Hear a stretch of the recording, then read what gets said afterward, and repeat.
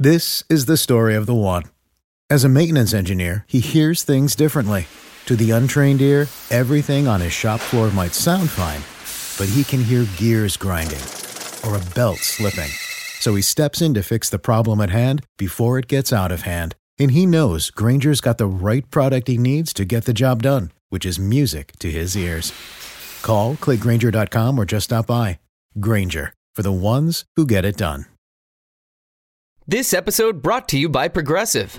Most of you aren't just listening right now. You're driving, cleaning, and even exercising. But what if you could be saving money by switching to Progressive? Drivers who save by switching save nearly $750 on average. And auto customers qualify for an average of 7 discounts. Multitask right now. Quote today at Progressive.com. Progressive Casualty Insurance Company and Affiliates. National average 12-month savings of $744 by new customers surveyed who saved with Progressive between June 2022 and May 2023. Potential savings will vary. Discounts not available in all states and situations.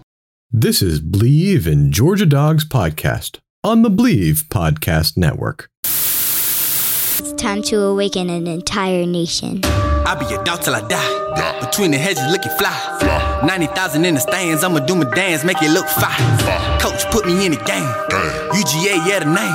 Yeah, the offense gon' turn up, but the defense gon' win us the game.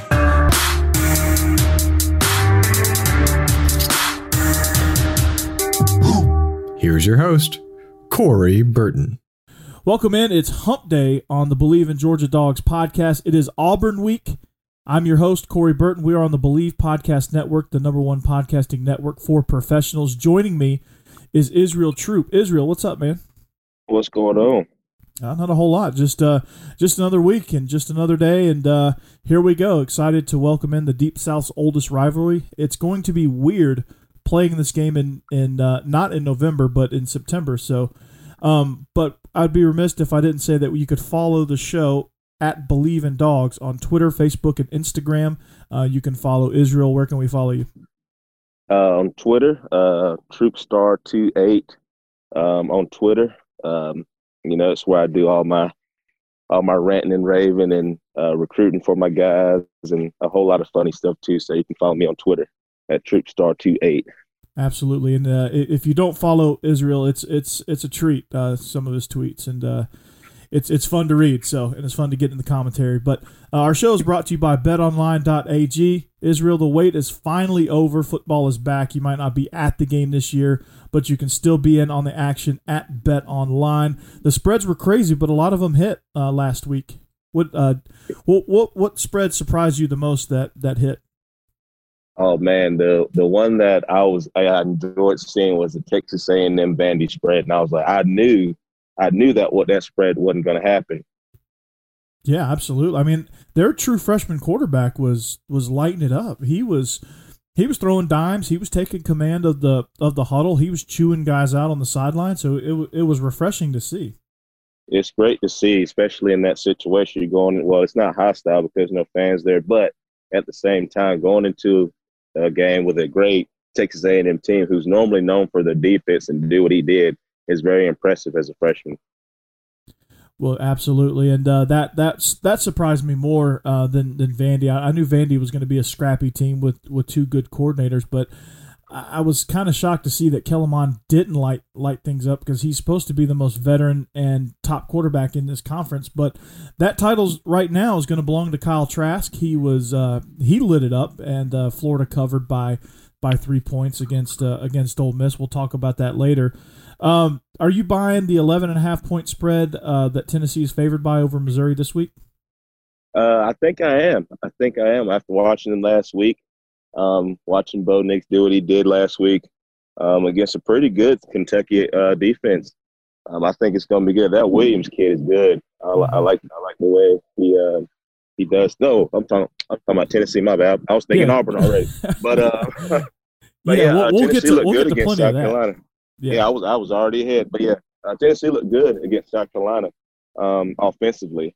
Defense is a little shaky, but I think they'll bounce back good against Missouri. After watching what Alabama did to them. Yeah, absolutely. I'm buying that too as well. We'll make that official on Friday when we officially make our picks with Jason Crane of the Joe Boy Show on the Believe Network is joining us. But from game spreads to totals to team and player and coaching props, BetOnline gives you more options to wager than any place online. and there's always the online casino as well. So head to betonline.ag today. Take advantage of all the great sign-up bonuses. Again, that's betonline.ag. Sign up today. BetOnline, your online sportsbook experts. So Saturday, you and I are texting back and forth. I saw probably what was the most horrendous offensive first half that I've ever seen in a Georgia team. 13 penalties, a turnover, and couldn't sniff a yard for pretty much the entire second quarter. No run game in sight. DeJuan Mathis was rattled. What were your reactions in the first half? What were you thinking? Man, when we first came out and I saw Mathis take a scramble, I was like, okay.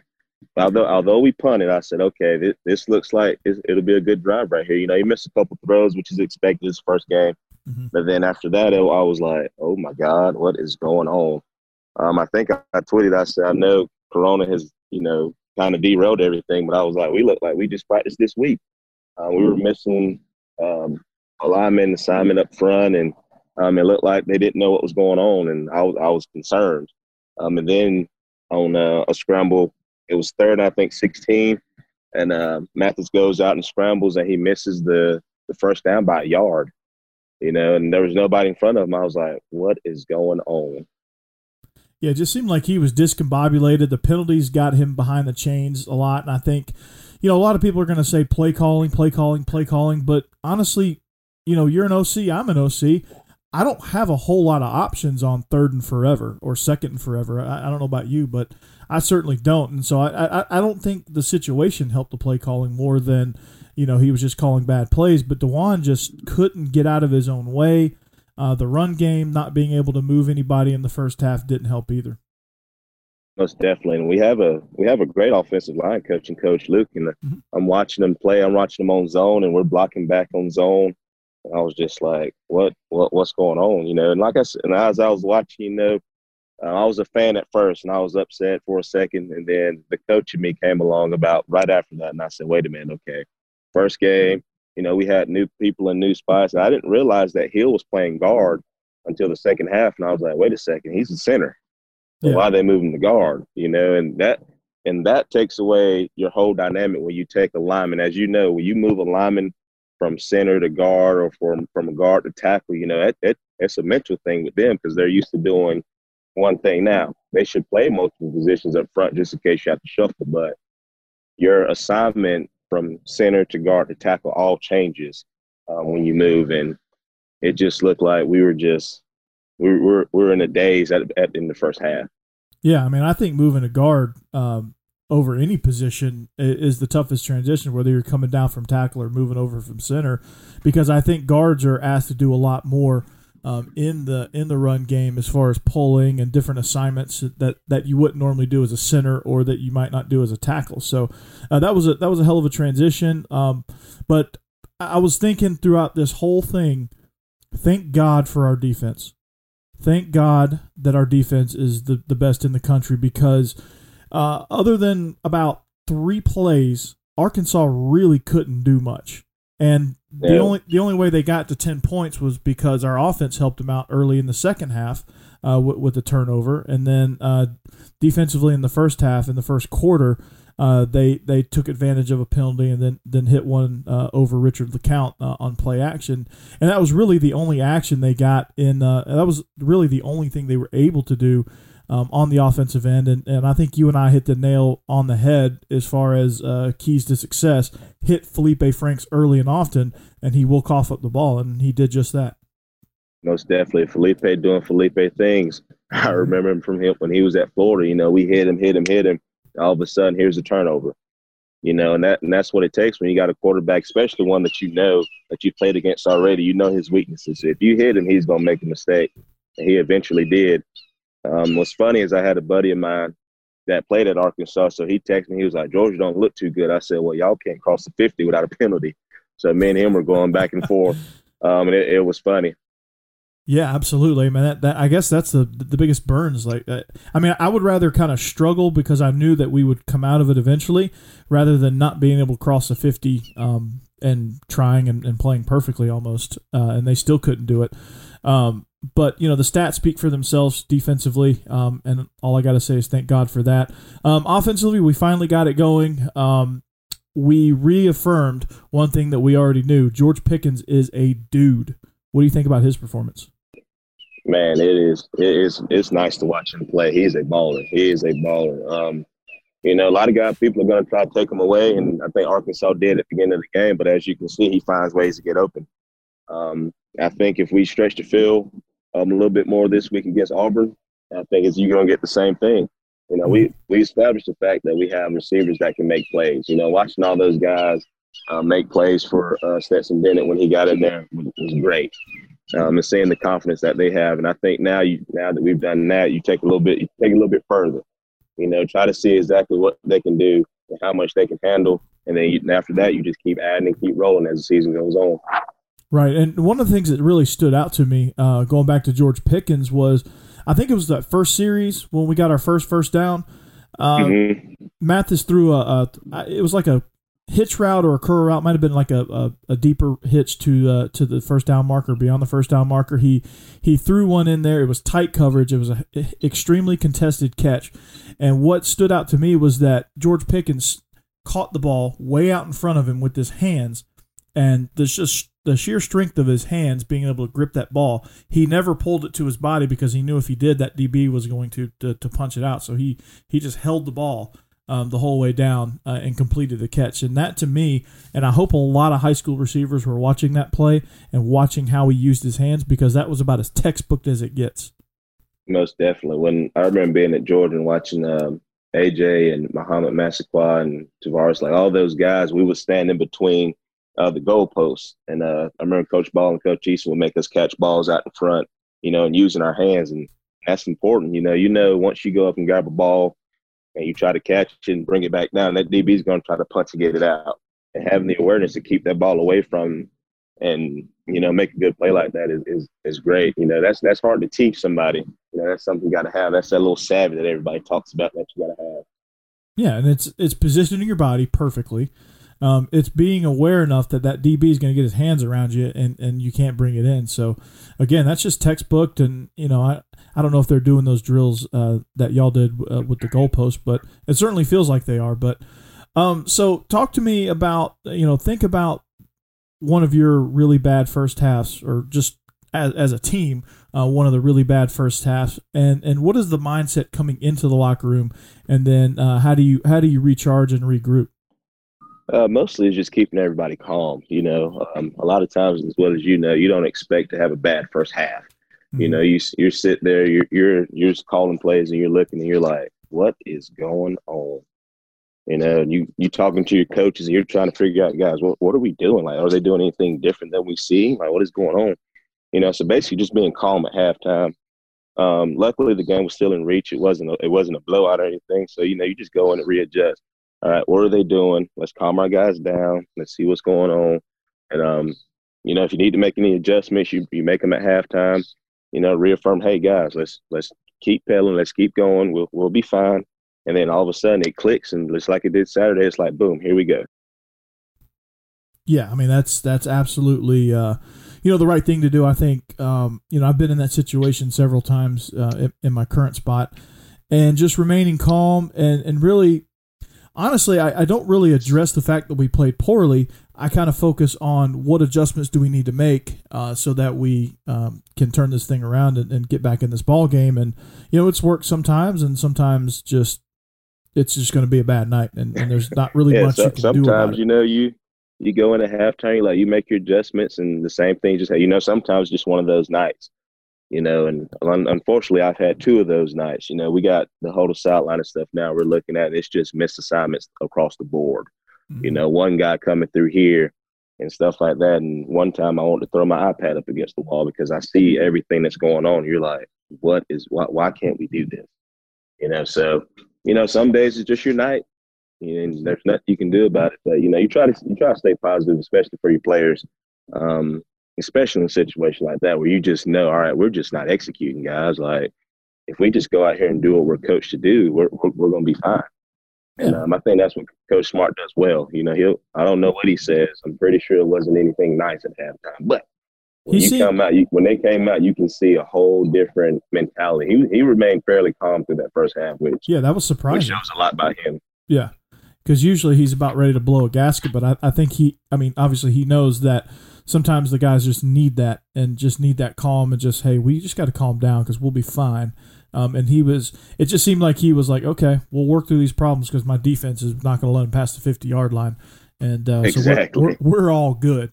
But one of the things that we were curious about coming into the season, you and I were probably more curious about it than anything because, we're coaches and we think about this, but a lot of common fans don't really realize that this is an important part of the game. But let's take a look at special teams. Scott Cochran comes in from Alabama, hasn't really been an on-field coach, especially at this level. He's been a strength guy for the vast majority of his career. He comes in, and special teams, I felt, had a really good day, got really great return yardage, blocked a punt, and I think it was 2 for 2 on field goals. So what are your thoughts on the special teams? How do you think they did?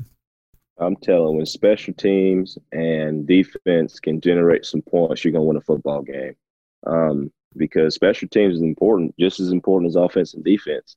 If you give up a touchdown or they block a punt on you, then your chance of winning the game absolutely go down. And vice versa, if you block a punt or you get a great return, your chance of winning go up. So I think he's done a great job. You can tell he's learned. You can tell he's learned a lot. He's out there just like he was a strength coach. He's hollering and screaming and getting people in the right place. And I loved every minute of it. His energy on the sideline is amazing. Just watching him move and work around. And guess we didn't have any substitution issues on special teams. Everybody knew where they were supposed to be. And that's kudos to him. Exactly. That's kudos to him because, it's his first year doing it and his first game. And I'm sure, coaches always had a first game jitters too, but he looked like a professional, and those guys came out there and they played hard, and we reaped the benefits of it. Yeah, and I was impressed with Jake Camarda, especially punting the ball. There was one time where he pinned him inside the 5. They called a procedure penalty, and we re-punted it, and Pittman thinking they're going to get a touchback or they're going to gain some major yardage, and he puts it right back down. I think they gained a yard after that penalty. He pinned him on the 5 the first punt, pinned him on the 6 on the second punt, almost put it in the exact same spot. Yes, watching him punt was great. He flipped the field. He flipped the field for us. When your offense is struggling, even if you have to punt, if you can just get it to where your punter has the advantage of kicking the ball and pinning them deep, is great. So I think he did a wonderful job pinning them deep and actually making them having to go the whole distance instead of getting good field position and a short field. Mm-hmm. And the one time they got a short field, they were able to get points out of it. But that was the only time they had favorable field position was when the offense coughed up the ball. But putting a bow on this game, 37-10. I think we were pretty spot on with the score prediction. So. Looking forward to welcoming and making our home debut against the Auburn Tigers, and we'll talk more about that here in a little bit. But was there any games that stood out to you the rest of the weekend that you were excited to watch, that something happened that you didn't expect? I mean, I'm pretty sure that the game that was happening concurrently with our game, Mississippi State putting up 623 yards on the defending national champions. I've been following the Pirate for a long time. That doesn't surprise me much, but still impressive nonetheless. Man, watching them throw the ball 60-something times is impressive. And Mike Leach is probably one of the funniest human beings I've ever been around and I've seen in a long time. So watching them do that to LSU was eye-opening for sure. But, just watching him go out there, he has the same facial expression the whole time. He doesn't get too high, doesn't get too low. And then just watching the guys execute was amazing to watch. The game that really surprised me was the South Carolina-Tennessee game, because I feel like if they don't get that botched punt and that the punt doesn't hit the guy, the gunner down there, I think South Carolina goes down, they score, and they win the football game. Mm-hmm. And that goes back to special teams. Like you said, special team execute. One play can you lose your game on special teams, and that one play lost South Carolina the game on special teams. Yeah, I thought they did really good with limited talent. I mean, I think that if they had just one or two more guys I think they would have won. I think they would have won that game. And I think that punt would have been irrelevant, or I don't think that punt happens if they have more than just Shi Smith to be able to get the ball to. And, I thought the play calling was great with South Carolina. I thought they played hard at home. I thought they lost a tough luck game there. And, you hate to see it. But then again, that's just the culture of South Carolina. That's just what they do. Yes, like I said, our team doctor is a graduate of South Carolina. He was at the game, and I said, Doc, y'all just can't get over the hump. I say, you just can't get over the hump. And they seem to always find a way to lose to Tennessee. It's really sad, honestly. I know. But I'm not looking forward to getting that South Carolina team later on because they'll have some things figured out by the time we get to them in November. So not looking forward to that. I mean, hopefully we have a few things figured out as well. But yeah, I thought the Ole Miss game stood out to me a little bit. It was an 11 a.m. kickoff. I thought Lane Kiffin's team played really hard. You could tell they're extremely limited on defense, and you can tell that they took advantage of their weapons. I thought they got really creative with how they handled the two quarterbacks. Because John Reese Plumlee is he's an athlete, and he had no problem lining up at wide receiver. He played that. I think they've been watching a few too many Saints games and trying to use him like Taysom Hill. But he's an athlete. He's a baseball player. He is a baseball player, a good athlete, good arm, and a really good just football player. And so I was impressed with how they used him. I was impressed with how creative they got with that. And then of course Elijah Moore is a ball player. Jaron Early is a ball player. So a really good game. Thought they had Florida on the ropes for a little while, and then Kyle Trask was he did what everybody expected him to do and just lit it up. Oh yeah, I was more so concerned with both defenses. I was like, what's going on, Florida? But at the same time, Lane Kiffin is a great play caller. He, like you said, he used both quarterbacks in the game, so you have to account for both, especially in trick play situations too. But the fact that he can go out there and line up at receiver and just play receiver is one, is an unselfish deal, and two, it gives you a different dynamic that each team has to account for. You have to account for him on the field no matter what capacity he's in. Yeah. So I think Lane Kiffin did a great job of using him, whether it was a decoy or whether it was just getting him the ball. Anytime you got playmakers like that, you have to get them on the field at some capacity. And then when you have an unselfish player like that says, hey, coach, I'll go out there and play receiver. And I'm a quarterback, but I'll play receiver is a big deal. And I think he helped the team, and I think they're going to be pretty good here moving forward. They're missing a couple pieces, just because they was on the probation and all that stuff. But I think Lane Kiffin's got them moving in the right direction. And you give them about a year or two, I think Lane Kiffin will have Ole Miss right up there with the top ranks in the West. Yeah, no doubt. I mean, it's definitely impressive, and I thought what he did a good job of doing is using tempo. Because he had Florida's defense gassed, and yes. So I thought it was a very good thing because you saw they made a lot of plays just because Florida just was not ready, and they were not. They were gassed. They had their hands on their knees.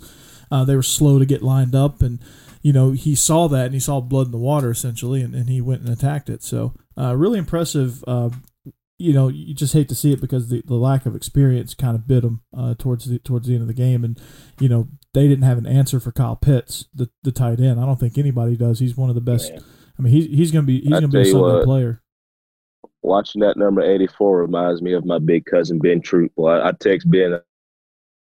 I said, that number 84 look good out there. Remind me of somebody I know, and he started laughing and said, yeah, he looks good. So watching them two just throw the ball back and forth. I mean, Rex Grossman and Ben just back in the day, just letting it ride, so it brought back memories of watching them too. And, he's big, he's huge, he's a huge weapon for them. And, people are going to have to account for him. And when you do that, and you got more guys outside that you can get the ball to. So, yeah, Kadarius Toney, they could not tackle him.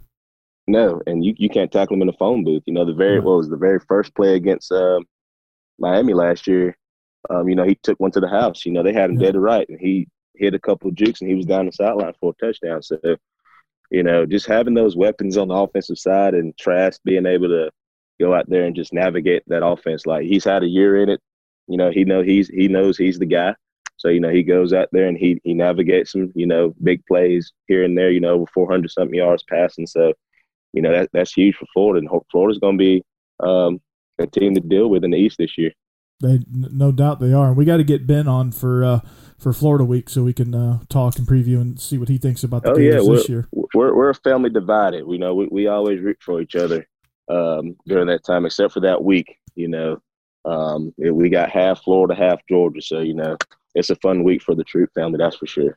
Absolutely. Now, down in your neck of the woods, where you live in Valdosta right now, and where you grew up in Tifton, is it outside of Georgia? Is it mostly a Florida town, Florida State town? What's like the second team down there?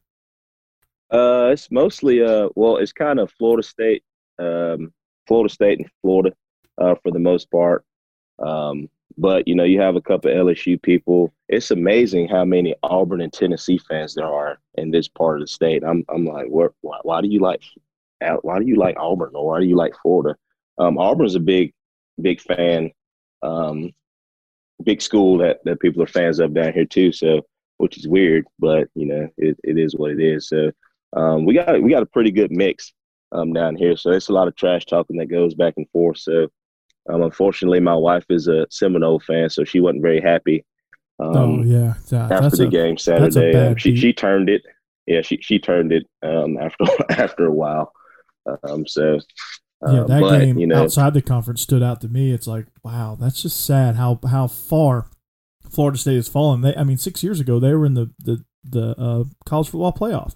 They were in that first playoff, and even though they got shellacked by Oregon, who ended up, I think they ended up losing to Ohio State. Yeah, they gave them a run though, and that was Marcus Mariota's Heisman Trophy year, and so they lost to a really good team that year, and Florida State was a really good team that year, and now they're just a run of the mill ACC program, and it's kind of sad to see. They used to dominate that conference for a really long time. So I know, and the crazy thing is, I told my wife, and I told our defensive coordinator here is a Florida State fan too. I said, what the turning point of Florida State was, and people don't realize this. After that 2015 loss, a lot of that team did not go and shake hands with Oregon after that game. Right. So that showed a lot to me. Is that I think that's when Jimbo kind of lost the team at that particular moment. Now that it might not be, but just seeing that kind of put it in perspective that, all right, Florida State is, I don't know, something's going on over there. And since then, it's been on a steady decline. Yeah. 3 head coaches in the last 6 years. Yeah. Yeah. So once you lose a team, and Taggart came in, tried to fix it, didn't have enough time to fix it. Now you bring in Norvell, and he's trying to fix it. It's hard to fix something that was already broken, and the team is trying to figure it all out. So hopefully they figure it out soon, because I know a lot of the former players are really upset. So hopefully they'll figure it out here soon. Yeah, I do too, and I think Norvell will eventually be the right guy. I just think he's got to get the right mix of players. He's already dealt with 2 possible mutinies, so that's not something you want in your first year in a brand new program. So hopefully he'll get that figured out for your wife's sake and for your defensive coordinator's sake. And Florida State's a big, there's a lot of Florida State fans in my family too. My dad played there back in the '60s, so I kind of grew up liking Florida State, and then I went to Georgia, and that all changed. But then I have family in Panama City. They're all huge Seminole fans, and they're not even watching right now. Because it's just so bad and so much in shambles. But I know. And what's crazy, I grew up wanting to go to Florida State.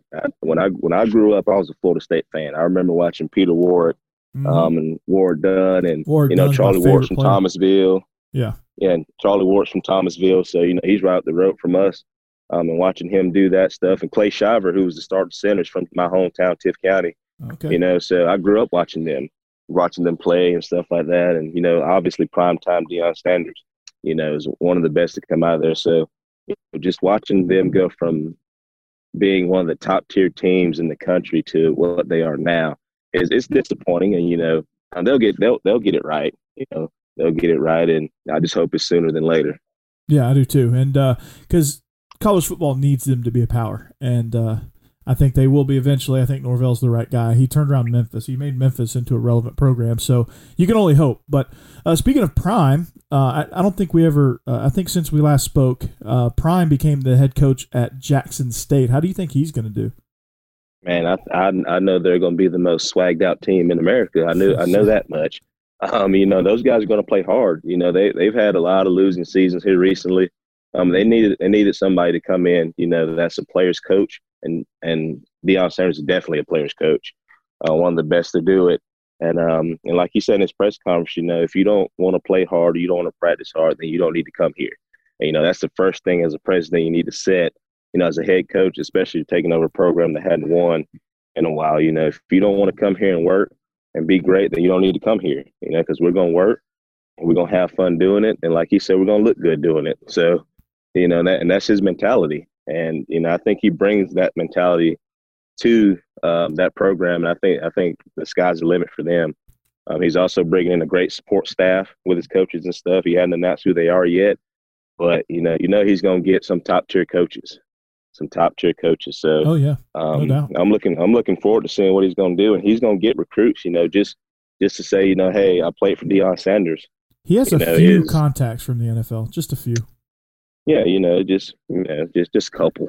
Yeah. But saying that, hey, I went to Jackson State and I played for Deion Sanders. It's saying a lot, and a lot of NFL teams are going to see that too.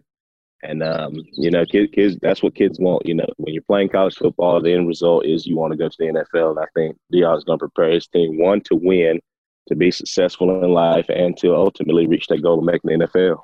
Absolutely. And how long before we say people are going to say I played for Prime at Florida State?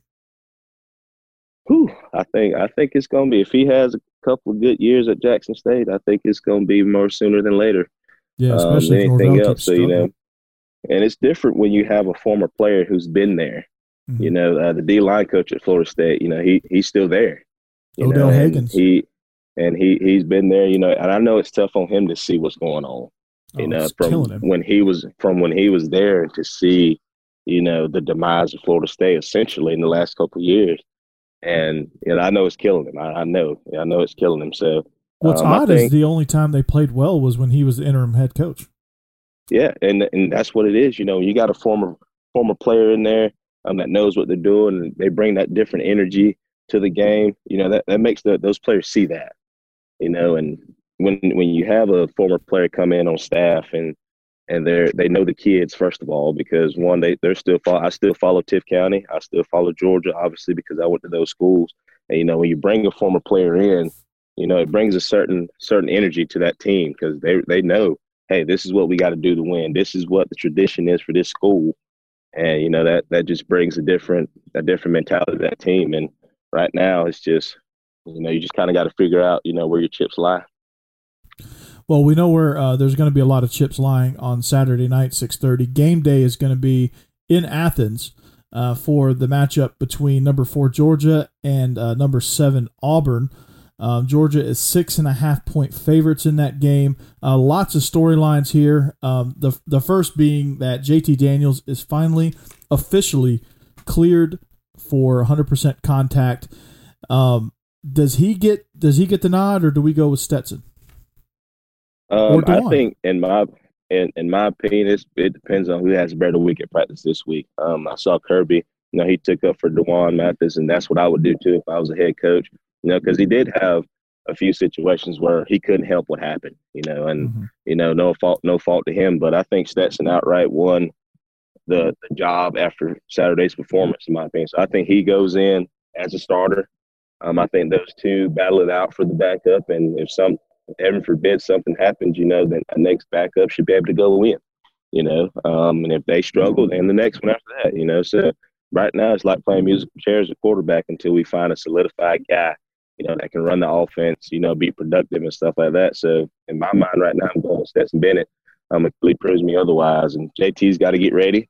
He hadn't had any contact, so, you kind of got to get his feet wet a little bit. But right now, if it was me and I was Coach Smart, I would go with Stetson Bennett right now.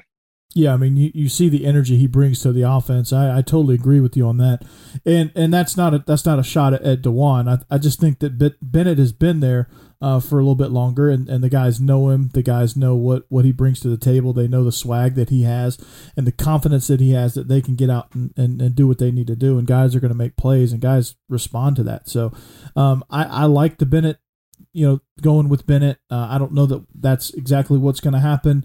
I kind of hope it does. He was 20 of 29. Talk about efficiency. 211 and 2 touchdowns last week against Arkansas, whose defense was playing really well against us last week until the dam finally broke. But Zamir White, 13 carries, 71 yards, and a touchdown. The question is, how do we get James Cook more involved? I felt like he kind of underwhelmed in the first game.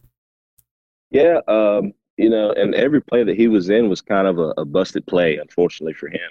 But I like the way they use him. I use him at slot receiver sometimes. I use him at not quarterback, but running back sometimes, which is what we talked about earlier, just finding ways to get him on the field. That's a different dynamic with him on the field as well. So I think this week, they'll have a plan, especially against Auburn. Auburn's got a good linebacking core, good D-line, like they traditionally have. So I think if you get him matched up against a linebacker, you spread him out a little bit, I think that's good for him. And this week, especially, it's not being the first game. I think the offense moves a little bit more efficiently this week. We won't have any lulls, hopefully, against Auburn. So it's always going to be a slobber knock between these two. So hopefully, everything comes out and we come out on the winning end of it. I feel like every year it's the same story with these two programs. Great defenses, especially on the front, and offenses that are inconsistent and sputter at times, and boomer bust type offenses. I feel like it's the same exact thing this year with Auburn. Right now, they have no rushing attack. Bo Nix is their leading rusher, 5 carries, 34 yards. It's becoming more apparent that Chad Morris has more control than we think, because that ball's flying around the yard. Seth Williams had 6 catches for 112 last week, caught a pair of touchdowns. Bo Nix threw some dimes. He threw one to Eli Stove. So you got to be, thankfully for Georgia, we bring a very good and experienced secondary with Stokes, DJ Daniel, Richard LeCount, Lewis Seen, those guys, Mark Webb, Tyreek Stevenson. The fact that I'm able to list all of those guys not only shows that, I host a podcast and I know those guys, but they stood out too. And I think they're going to be able to give us something in pass defense to kind of help neutralize Seth Williams, because that's going to be the key. I saw him and I thought, this guy's big and he's smooth. He's not, I don't think he's overly fast as far as acceleration goes, but I think it just all of a sudden you look up and he's there and he's on you. And I think, when he reaches top speed, he's obviously he's fast and he's explosive in the air, getting to the ball. But I think if you neutralize Seth Williams, I think you're going to have a really good shot at coming away victorious against this Auburn team. Definitely. We've proven we can stop the run. We proved we could stop the pass last week too, other than one play really. So I think this would be a big test for us, especially in the secondary. I'm not worried about them running the football, especially when the quarterback's the leading rusher on that team. So I think our front seven is going to do a great job with that. It's all about the secondary now, because Chad Morris loves to throw the ball, and like you said, he pretty much. I didn't see Gus Malzahn with his clipboard on the field, so I didn't see him with it in his hand. So it was hiding underneath his tie. He was hiding it under his tie. So yeah. So I think he has control of, Chad Morris' offense is going to throw the ball. That's what they're going to do. If they can run it, they'll run it, but they're going to hang their hat on throwing the football. And I think if we can hold our own in the secondary, which I think we can, I think we'll be fine defensively. It's all about moving the football and staying on track on offense.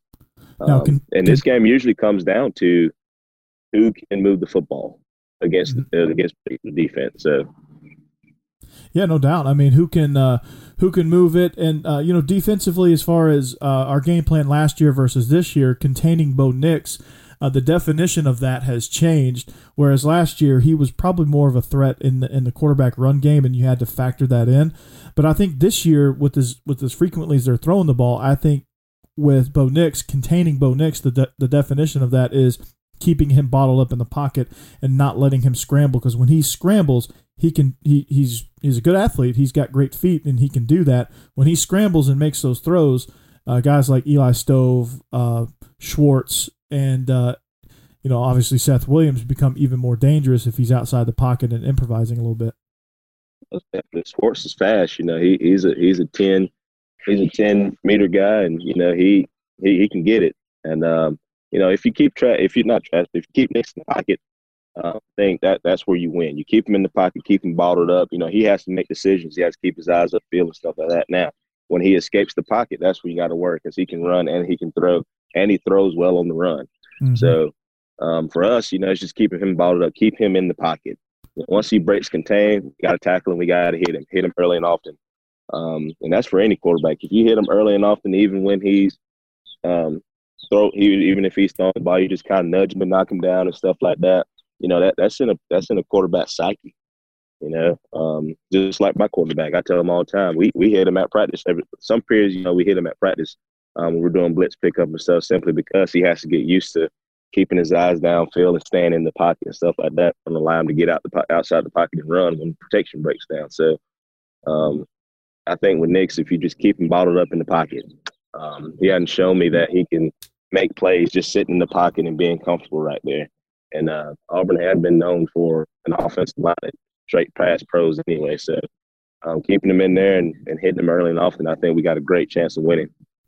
Well, offensively, it's going to be tough sledding with their linebacking core is now the feature of their defense. Last year it was the defensive line with, with those two guys, Derek Brown, and I always forget the other guy's name. Doesn't matter, I guess. But both of them are gone in the NFL, day 1 and day 2 picks starting in the NFL. So now the linebackers are taking center stage. KJ Britt, Owen Popo are two of the guys that really stand out on that defense. With the quarterback situation that Georgia has and the difficulty we had running the ball early on, how do we move the ball in this Auburn defense and prevent ourselves from becoming completely and totally one-dimensional? I think you got to mix it up. I think you got to mix up run and pass. I think you can't just drop back and pass it. Obviously, you can't just run up the middle every time. So you got to just get creative with play calling and formation and stuff. One thing that I did notice that Florida did really well is they changed formations a lot, moved guys around. And I think if you move guys around, people can't get a beat on you. So if we just mix up formations, stay pretty balanced in how we attack and what we do, and attack the bubble. If I'm not mistaken, they're a 4-down team, so it's just basically attacking the bubble attack where there's a hole, essentially. So if we're running zone, you're attacking the hole of where it is, giving Bennett or whoever's the quarterback a chance to pull it if he needs to, and read it out. So just staying balanced, basically just staying on track. Don't get too high, don't get too low. If you run a play and it hits good, and you'll come back to it, later on down the line if you need it. So I'm just staying on track against this defense, and I think we'll be fine offensively.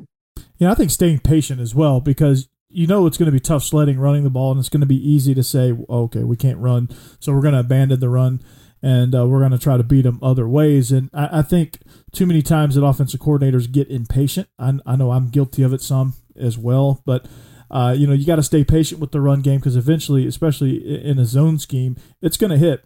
As you start wearing down on those guys, especially the defensive line, who's not as experienced as last year, you have to keep wearing on them. You have to keep pounding the rock, and not saying run the ball up the center's butt 47 times, but just stay within your plan, and it's going to pop, and then make throws and do everything off of it. And I really like your idea about moving guys around in the formations, varying your formations, varying your tendencies within those formations also will be a huge key. And then, of course, patience is a key. Not only patience in not giving up on the run if it's struggling, but the patience and discipline to not start chucking the ball deep or start really getting into a pass-happy situation if you don't need to, and controlling the clock and taking care of the ball, and obviously staying on schedule with the chains is also extremely vital. And this game is going to come down to special teams and field position, I think, and that'll be the difference maker to me. And so we'll talk to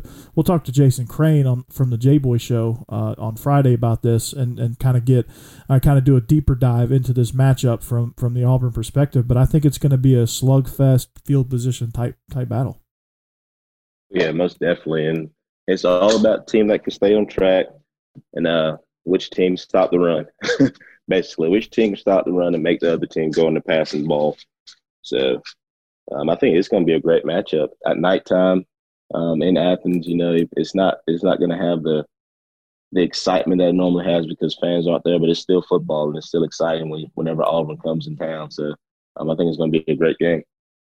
Absolutely. Well, to put a bow on today's show, I think coming in 1-0, winning in the way we did in the second half, I think builds momentum. We'll talk about like I said, I got Jason Crane lined up. We'll talk about the other games in the conference as well and kind of what they mean. And we'll deep dive into this matchup, what Bo Nix brings to the table, what other guys are key contributors that we're not thinking about, what are some factors from his end as far as that goes. But Israel, it was a pleasure as always, and Friday's episode is going to be another great one again, and we're really going to preview around the SEC as well as this matchup as well. We're going to also make our picks.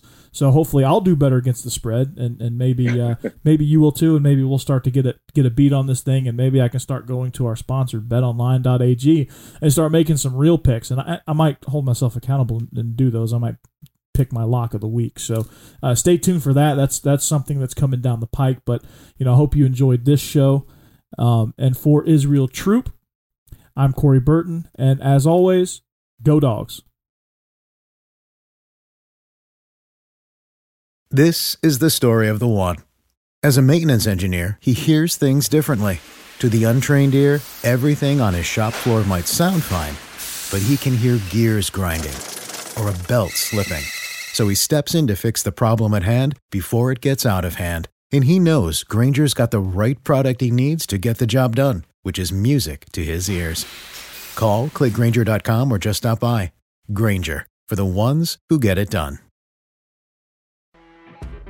You know when you're listening to a true crime story that has an unbelievable plot twist that makes you stop in your tracks? That's what our podcast, People Are the Worst, brings you with each episode. I'm Rachel. And I'm Rebecca. We're identical twins who love true crime cases that make you say, didn't see that coming, and we hate the people responsible for them. Listen to People Are the Worst now on Apple, Spotify, or wherever you get your podcasts.